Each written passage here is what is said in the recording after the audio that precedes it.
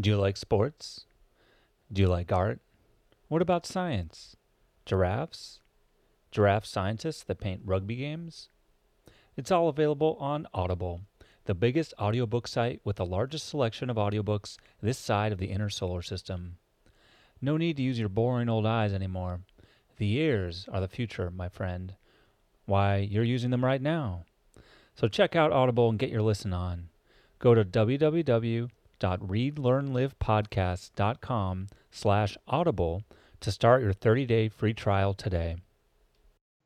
We're always talking about F this and F that, but at some point it's like we have to embrace certain structures and systems because that's what society is. That's what being social is giving up your own um, ideas and trusting other people and repeatedly saying, I don't know. I think the biggest thing that we have to learn right now is to be comfortable saying, I don't know. I don't understand everything.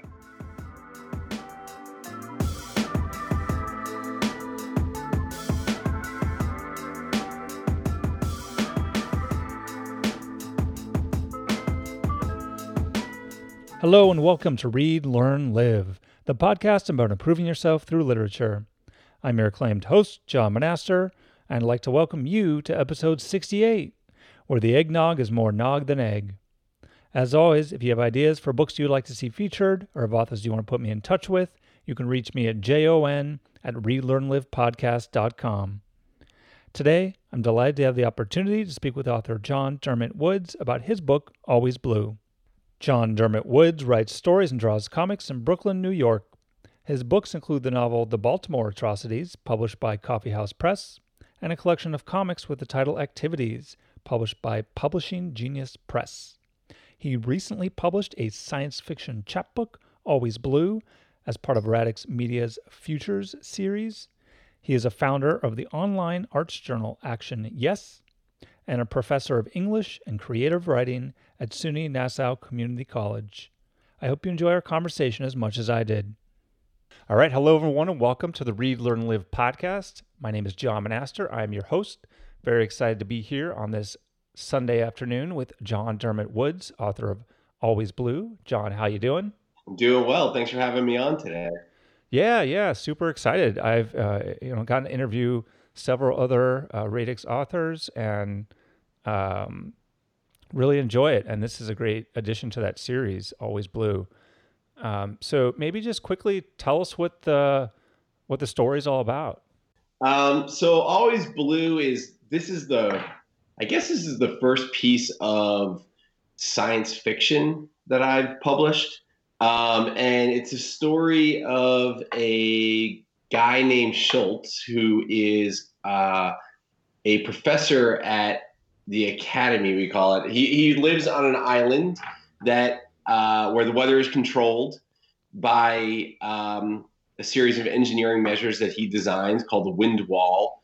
And it's in a world where the weather has gotten so difficult that the rest of the earth is totally unpredictable. Schultz created the wind wall, which has created a controlled environment on this one island where he has lived his whole life. And after this great professional success, he was given a job as a professor at the academy where engineers are trained. And this is him dealing with the stresses of his life and with the suggestion that maybe the perfectly controlled weather of their island may be failing, but it's something that he doesn't necessarily want to have to face. Mm-hmm. Yeah. I thought that whole part was fascinating, and especially as we head towards winter here and looking up at the ominous clouds. The wind wall does sound nice, but it comes with some issues as we find out. So before we delve into the story itself, I always like to kind of chat about the creative process a little bit beforehand. And so I guess I thought I'd start out by just asking, why did you decide to write this book now? Why this particular story was important for you to tell? That's a good question. I think probably like most writers, the story emerges on its own. It's more a result of our preoccupations and anxieties than the intent of actually addressing the issues of the world we're in. Although that may be one of the same, our anxieties come from the world we're in. So in this case, I think I thought a lot about ideas of isolation. I began writing this story about 4 years ago when I was living for a year up in northern New York State, which is an incredibly isolated area in a lot of ways, both by weather and geography and economics. I think also, I was thinking in a way, although, you can't deny that this is a story that's addressing climate change in a very obvious way. In a way, I think my preoccupation had more to do with the social aspects of isolation than the environmental or scientific aspects. And this idea of kind of living in a culture that encourages isolation almost as a form of social responsibility, that you're better off leaving people alone than messing with things, kind of. And I think that was a preoccupation that really drove writing this story. Okay. And how did you actually put the story together? What was your process? Did you kind of do it all at once? You do it in chunks, put it together? How do you write? Everything I do, it feels totally different, truthfully. And this is perhaps why I'm such an inefficient artist. I'm a cartoonist and a fiction writer. And often when I start a piece, I really don't know the medium. So I definitely have an idea of what I want to do. For instance, this piece is illustrated. I had no intention. As a matter of fact, I was kind of saying, I'm going to just write something. Yeah. I just finished a book with 100 illustrations. And of course, by the time this thing was done, it was fully illustrated. But, so you never know. But with this piece, I worked on it over 4 years probably, and it took on many different forms. It evolved a lot over time. I was really had trouble cracking the narrative structure of this piece. It became more about the world around Schultz than just Schultz himself. And then once I started working with the people at Radix and with Lance in particular, he really encouraged me to bring illustrations into it. So that was very late in it. It was really the end. We had already published it, edited. Actually, the editing process with Radix was really interesting too, because they're great. Lance is a great editor, and we actually rewrote the story a lot, probably more than anything I'd published before did I work with an editor, including my book. So that was a pretty interesting process. Wow. Yeah, that sounds pretty intense. Yeah. I think that's always one of the things that I've noticed when talking with authors is how much they talk about the change that happens to a story during the editing process, and how, often what you start with looks nothing at all like what you end with. Yeah. And it's kind of it's one of those things that's kind of hidden from a reader, right? Where it's not at all clear that what you're reading wasn't just what somebody just typed out from their head and went straight to the page. Exactly. And I think it's always interesting to me. And so I don't know. Well, I mean, was there anything you just detailed kind of an interesting and lengthy and slightly different than normal process? Was there anything that was particularly difficult? Were there any real pain points for you personally along the way? Yeah, this story, the original draft of it came out pretty quickly, which is not normal for me. And like I said, I was living in an environment where there wasn't a lot of distraction. It was the middle of the winter in the North Country of New York. There's a lot of snow and quiet. And it was a very long story. I don't know what it is now. Maybe it's a 12,000 word story now. At some point, it was over 20,000 words. Wow. So, yeah. So what happened was, and there was times, before I met Lance and did this with Radix, there was times that there were certain literary journals that were considering publishing it, but it's a weird length. And through that process, I almost cut the story in half, which is a very good thing. But,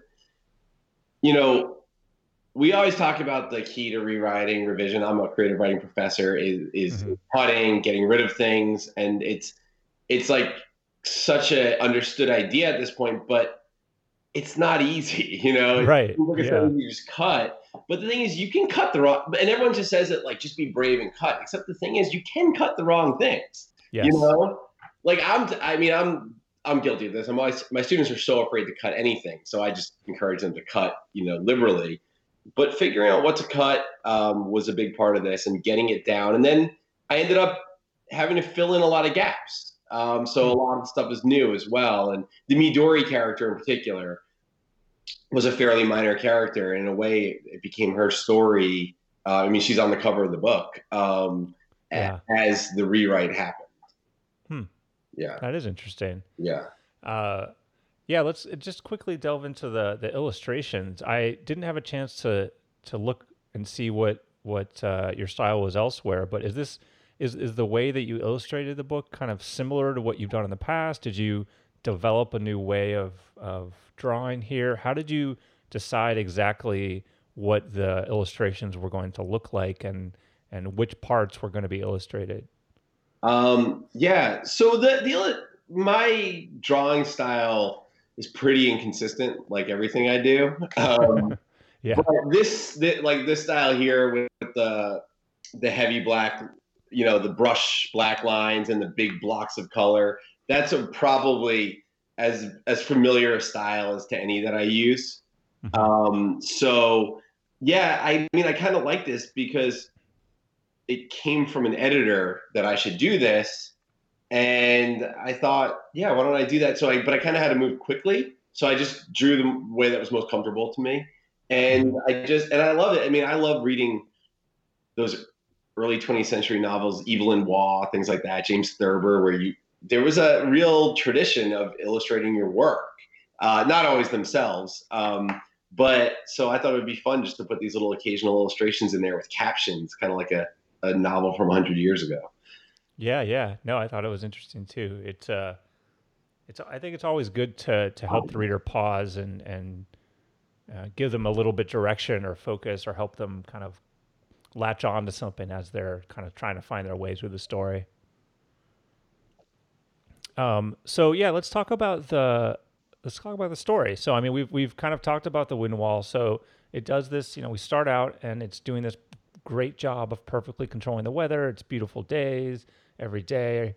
Uh, how does that affect the people in the story? How are their lives different? What are the outcomes that have now occurred in society after the wind wall has kind of been created? I think on the one hand, obviously, the reason it's considered the greatest feat of engineering of their time is because it's brought an incredible amount of stability Hmm. and predictability, which is, I guess, kind of interesting. And it's kind of funny if you look at the time between when I started writing the story and where we live now. It's, this is not like it's some direct address of the presidency or something, but that it is those 4 years, and it's kind of interesting because I think one of the things we've really lost over these past 4 years is predictability, right? Hmm. It's this fear of like at any point just something crazy can happen every morning, right? And um, so I think what Schultz delivered was the opposite. With that, it comes, I think, fear. Hmm. Um, because when you have such a controlled environment, when your walls are built so well, um, there is an intense fear that you can survive beyond them. And one of the facts is that Schultz, and which is well known amongst his colleagues, almost a point of pride, is that Schultz has never been to what they call the mainland. He's never been off their island city. He's built this wall. He was born at a time before the wall, obviously, because he built it. But he lived during a time where the weather became so unpredictable it was untenable, and he has never gone to the mainland and has no interest. And yeah, so the idea is that I think there's a lot of fear. There's a lot of fear in confrontation. There's a lot of fear in complication. In, and people are living lives that they try to interfere with each other as little as possible because they've created an environment where they're interfered with as little as possible. Yeah, yeah. No, I think that's a great point, and it kind of connects with several other questions I want to ask in the sense that Yeah, you mentioned that Schultz has never been to the mainland. It's referenced a couple times that, when his students come and suggest that, it's kind of crazy, like, sure, go off there, deal with the madness and real weather and all that. And I saw kind of an interesting parallel there, in terms of how we live our lives. And when we think about where we're going and what we're doing, are we kind of unconsciously taking the luxuries that we have and comparing and thinking about where we'd go based on what we have to deal with? To what extent are we imprinting like that when we're considering either where we travel, maybe jobs that we take, or how are they comparing, what we're doing now versus what we might do? Is that the kind of thing that we just as humans are doing constantly, or do you think that this is something that is really more focused in on maybe the weather or more particular things that we can actually see? A lot of this is based on physical realities. It's based on Hmm. stuff, and it's based on place. And stability, I think, is important. I mean, I think we're learning that right now, where we live with a lack of stability in certain ways, and we're seeing how harmful that can be, especially to people on the margins of the economic margins, and in the case of our country, the literal physical margins, right? Yeah. Um, so stability is important, but I do think, especially those of us who live more comfortable lives, it can be incredibly crippling, uh, Mm. because we live in a time where we can really, as middle class people, we can really engineer um, very comfortable lives, and you become accustomed to that, and going away from that in a physical sense can be scary, especially when you don't do it. Right, when you do Yeah. it, there's a lot to be learned, but the idea of moving away, and like you say, particularly with jobs and geography. Yeah. Yeah. And the other thing that you mentioned there is the idea of non-interference, and this is a big idea that plays out in a couple different ways in the story. And that was really interesting to me. That people should be left alone. The intricacies of the way that the waiter kind of waited on the people in the story. So interesting to me. So how does that affect things in the story, and how are we like that or not like that? And I feel like there are some ways in our society where there is a lot of non-interference. We want to leave people alone. But on the other hand, there are plenty of ways where we are directly interfering with people a lot, and that is seemingly okay. So, how does that work where it's not always clear in terms of the acceptable interferences or not? Yeah, I mean, this is the place where I want to be careful about broad generalizations. It's hard Sure, for sure, me sure. because it's like our society today. Like Yeah, yeah. students' papers. In society today.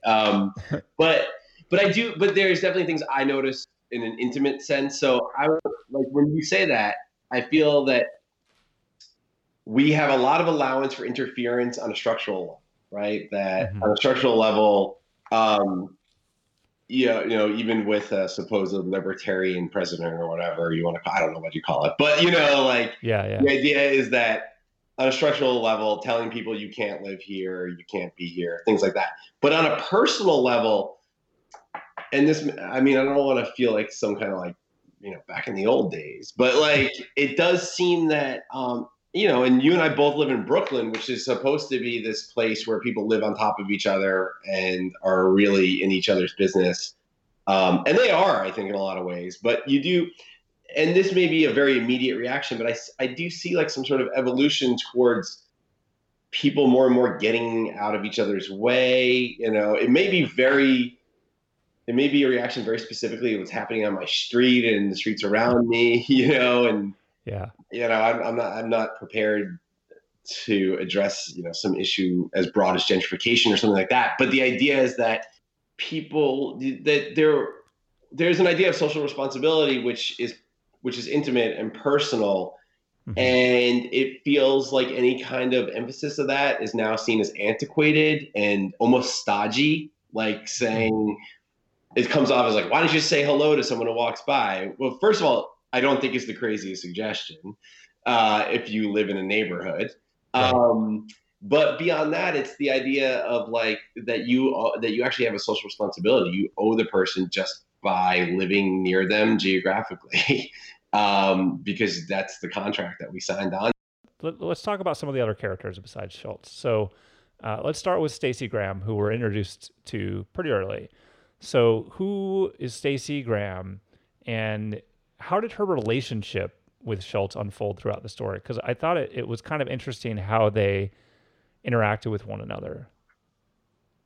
So Stacey Graham is Schultz's student, who is a underclass student at the university academy. She's very driven, um, wants to do well academically. Hasn't shown to Schultz though that she's particularly curious. The way Mm-hmm. he sees her is that she wants to get ahead as a student and then eventually professionally, but doesn't seem like she necessarily wants to learn. That said, Schultz is actually not the best teacher. He's somebody who did well professionally and was given, what we would call, an endowed chair, kind of would be in our world, and is there as a figurehead mostly. Um, and something Schultz I don't think really reflects on is that he hasn't given her the education that she wants. Uh, Yet he just kind of sees her as a pain in the neck, you know.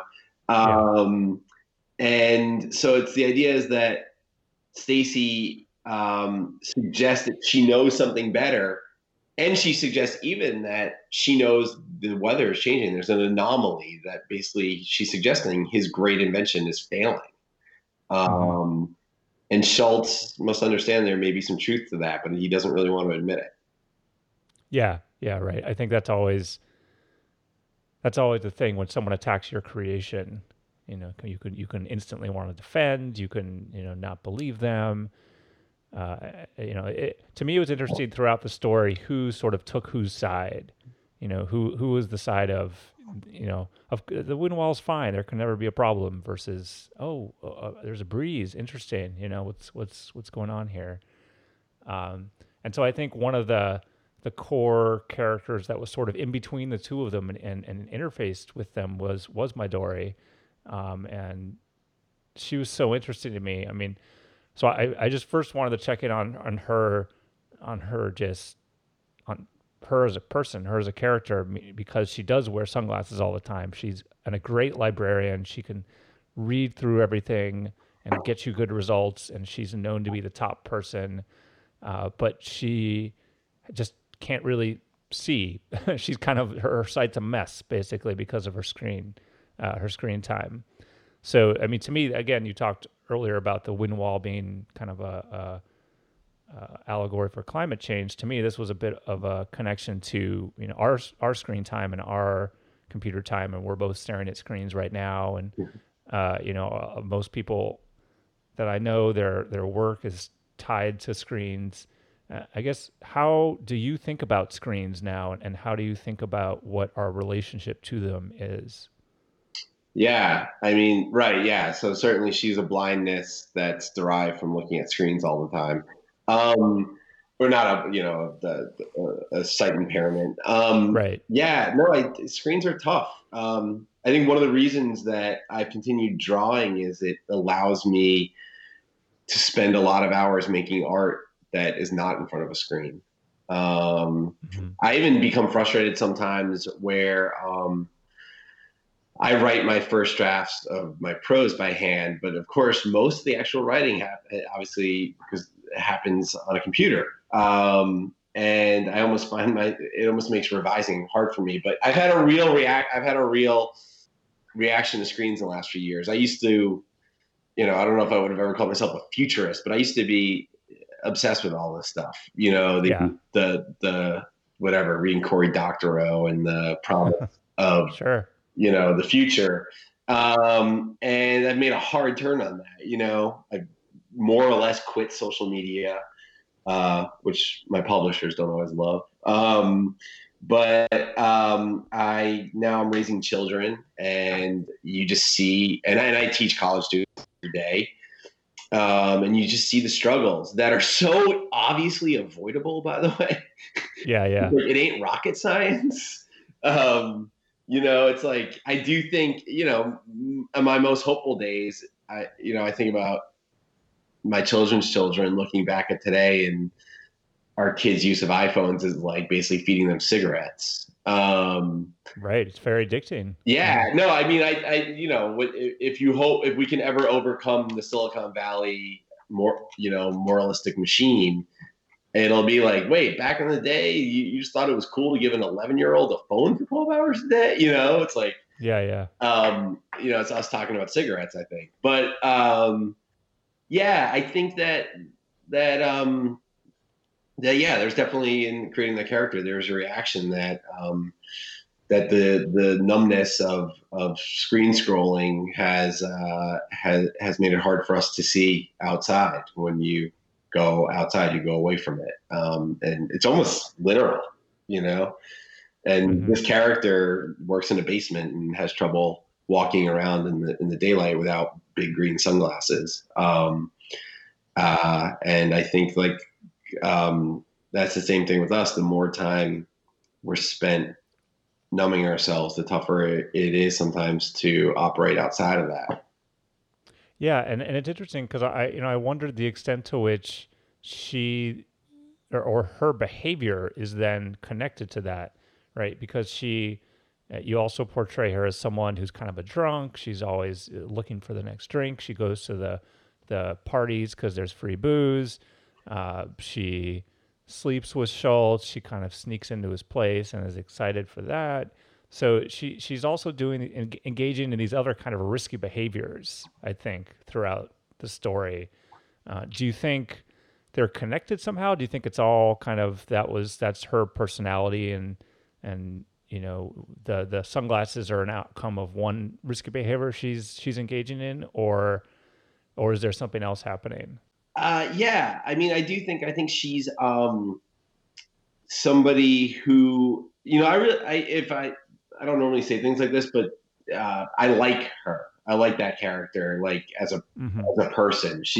And I think it's because I feel like Midori is, she's in a way more wise. And I think she's wise to the fact that despite being good at what she does, there's perhaps an emptiness.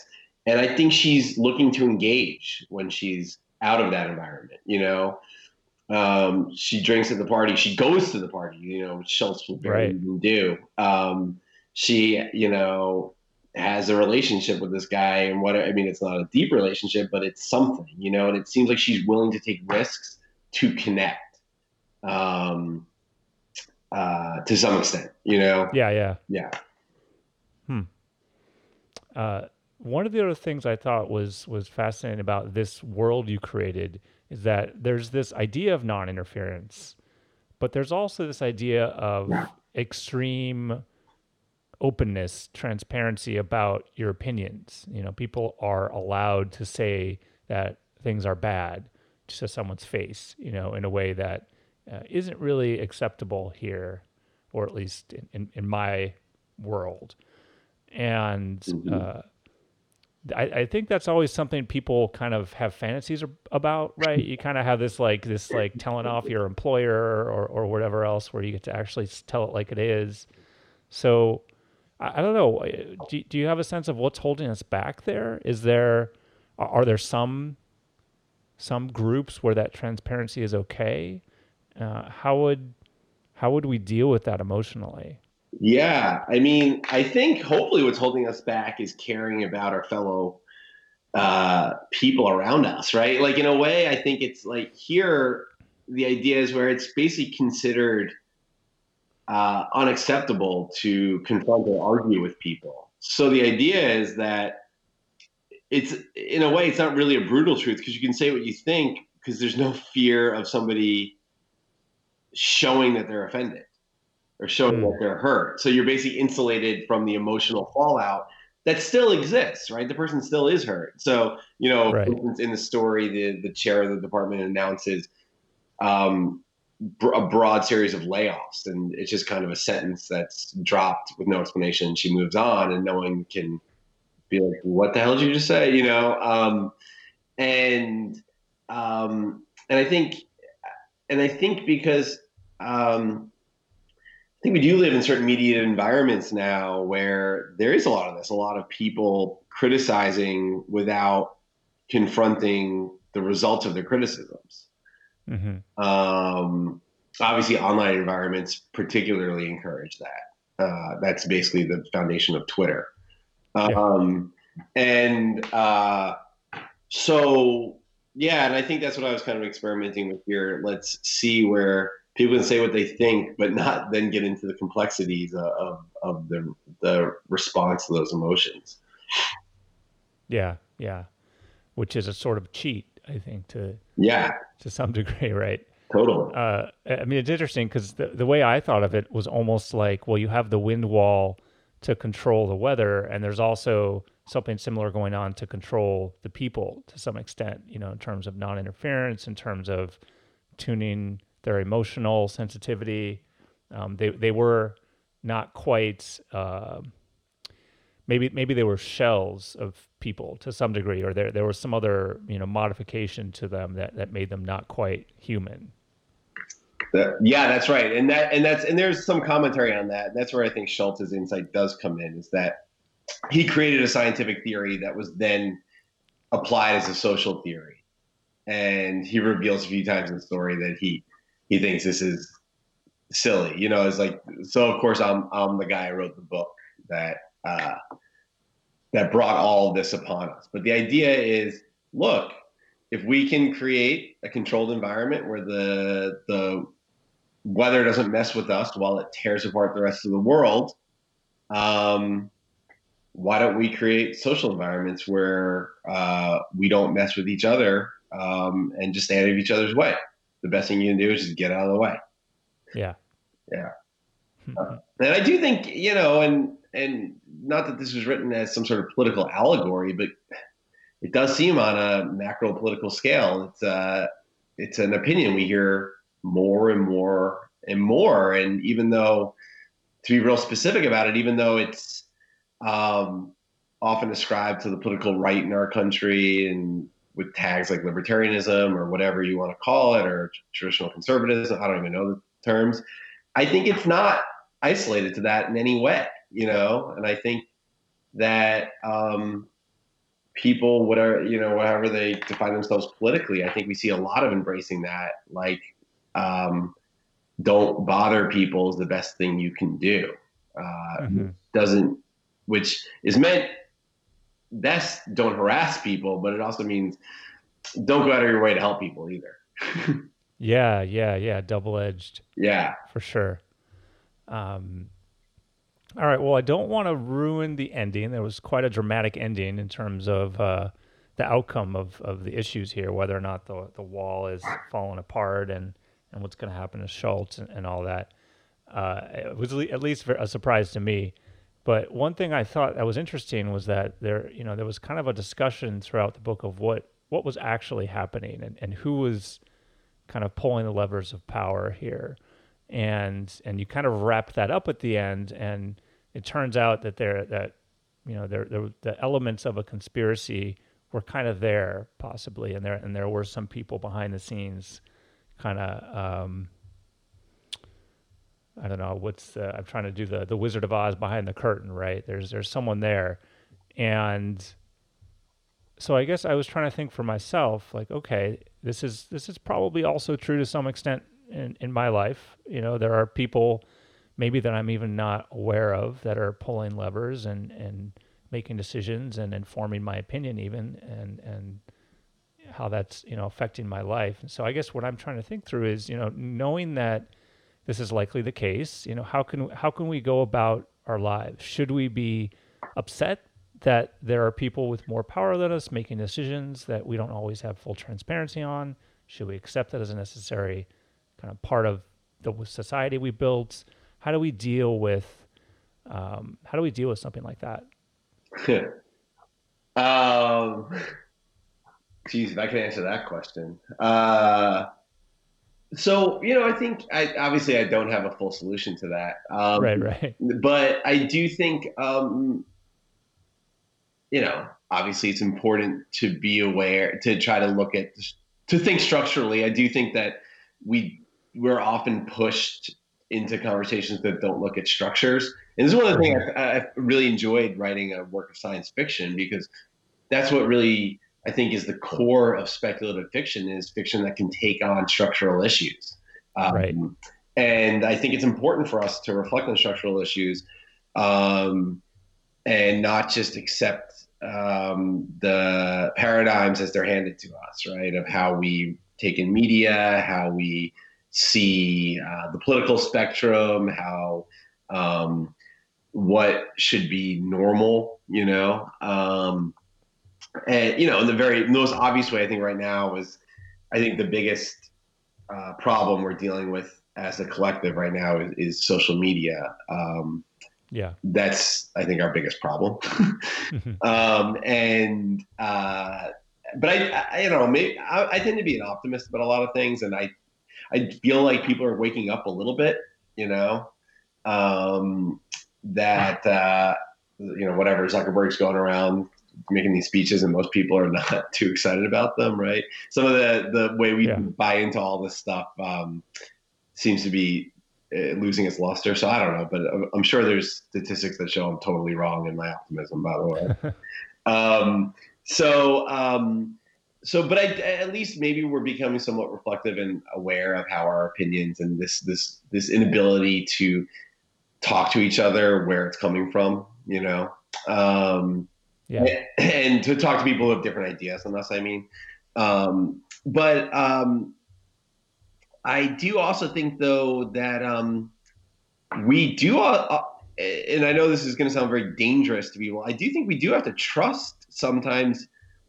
I think there's such a deep lack of trust right now, and it's untenable, right? You need to be able to trust certain structures, and we need to find ways that that these structures can become trustworthy. But it's just totally a fantasy to say that, no, I want to find a way that I'm not subject to any kinds of systems, right?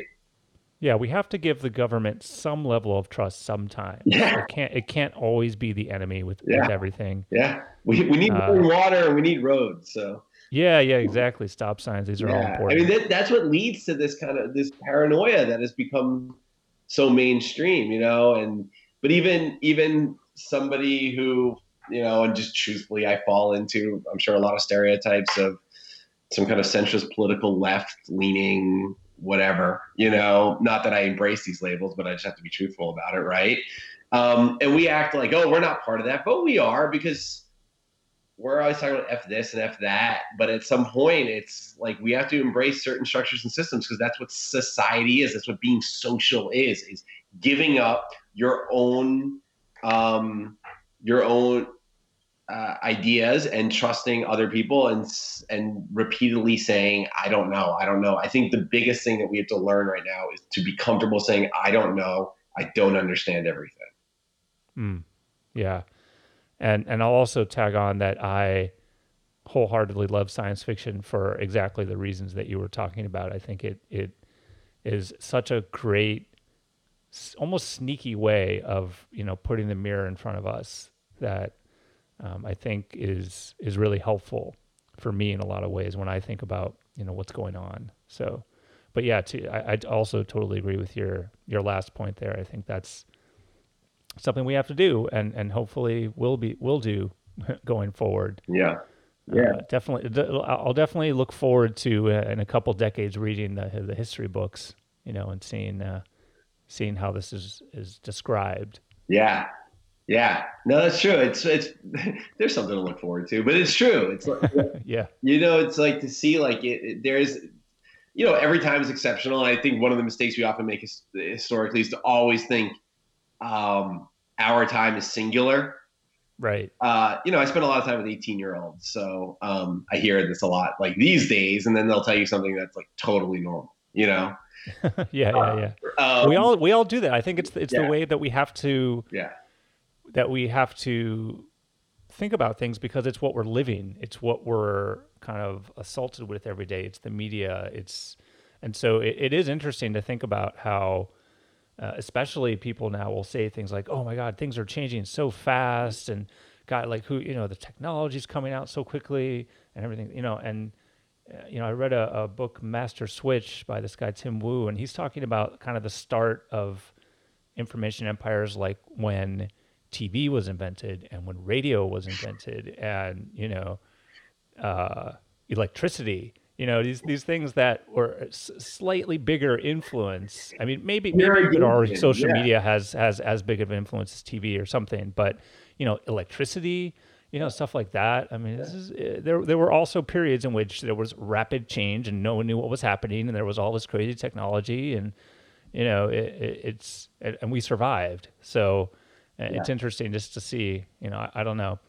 yeah, We'll see what happens before we get too far on a tangent again. yeah. But to wrap up this discussion, we've kind of hopped around here in terms of the story and the ideas in it and the characters. Is there anything else that you hoped people would get from the story that we haven't covered yet?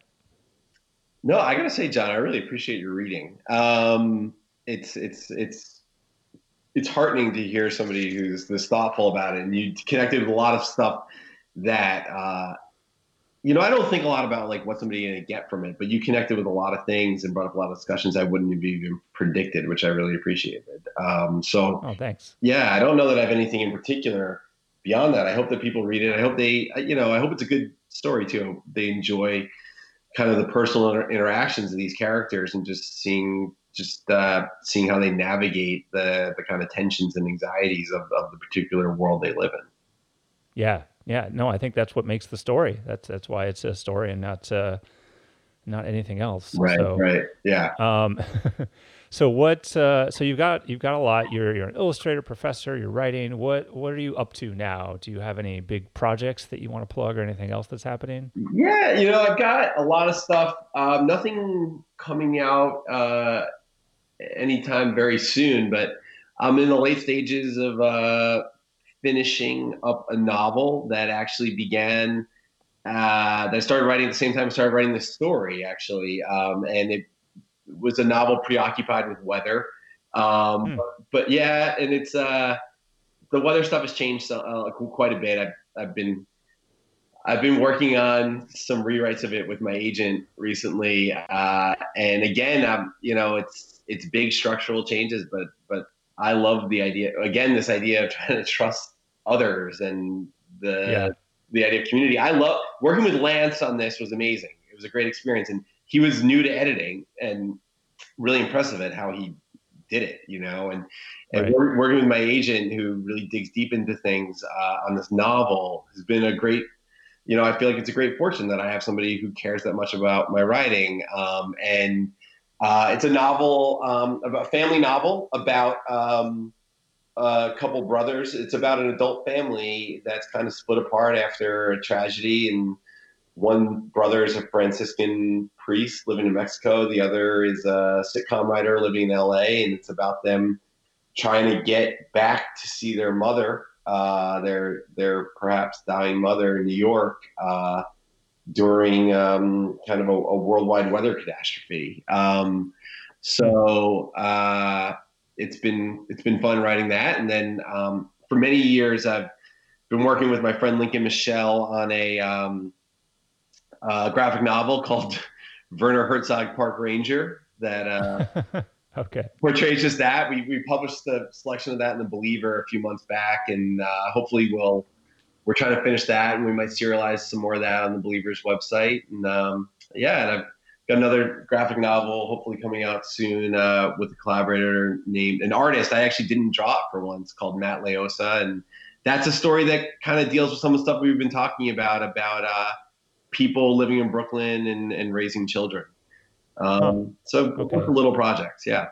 Yeah. Oh, that sounds exciting. It's good to stay busy. Yeah, You got a lot of irons in the fire. yeah. All right, well, let's wrap it up. I like to do a little thunder round at the end, get to know you a little bit, and we'll call it a day. You ready? Sure. All right. What's your favorite food and or drink? That's a tough one. I love ramen. I like a like Ooh. real ramen from a good ramen shop. Okay. Because did you discover that before Tokyo, or was that when you were in Tokyo you found the love Yeah, for that ramen? became a habit. And so, yeah, ramen was something out of a package before I lived in Japan, but I became, Yeah. and luckily the world caught up with me. So when I moved back to America, ramen came with me.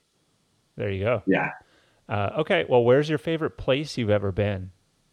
I guess it's hard to say, but Tokyo does have a really special place for me. I love the fact. What I love about Tokyo is that you can discover the strangest thing in the most not unremarkable places. Mm, okay. Yeah, That's a good selling point. I've yeah, never been. It's yeah. definitely on the list. Go. Cool. Go, go, go. Just Yeah, go. yeah. Uh, all right. Last question. If you could wave a magic wand and change any one thing, what would it be and why? All right. All right. Well, let's skip presidential elections. I'm a New York Mets fan, so that there's too many there. Mm, Calvin and Hobbes only lasted 10 years. And I don't think it would be right that Bill Watterson would still be making it now. But if we could have gotten 5 more years of Calvin and Hobbes, I think that would have been a great thing. wow. That's a great answer. And as someone who is part of a family of Calvin and Hobbes lovers, I think I can definitely get behind that. We have all of them and read them growing up and reread them now. So yeah, I think I'm glad to hear it. it's a great thing. Yeah, of course, it's amazing. Yeah. Go if you haven't. If anyone listening has not read Calvin and Hobbes, stop. Go read Calvin and Hobbes. You will be blown away. I wholeheartedly agree. All right. Well, on that note, John, this has been great. The chapbook out there, Always Blue, Radix Media. If it's a whole part of a series, and if there are futures science fiction series, but Always Blue was a great story to read. Thanks so much for taking the time out of your day to speak with me. Thanks so much, John. Thanks so much for listening to this episode of Read, Learn, Live. If you liked it, tell a friend and subscribe on iTunes and Google Play. If you hated it, tell a friend and subscribe on iTunes and Google Play. And so it goes.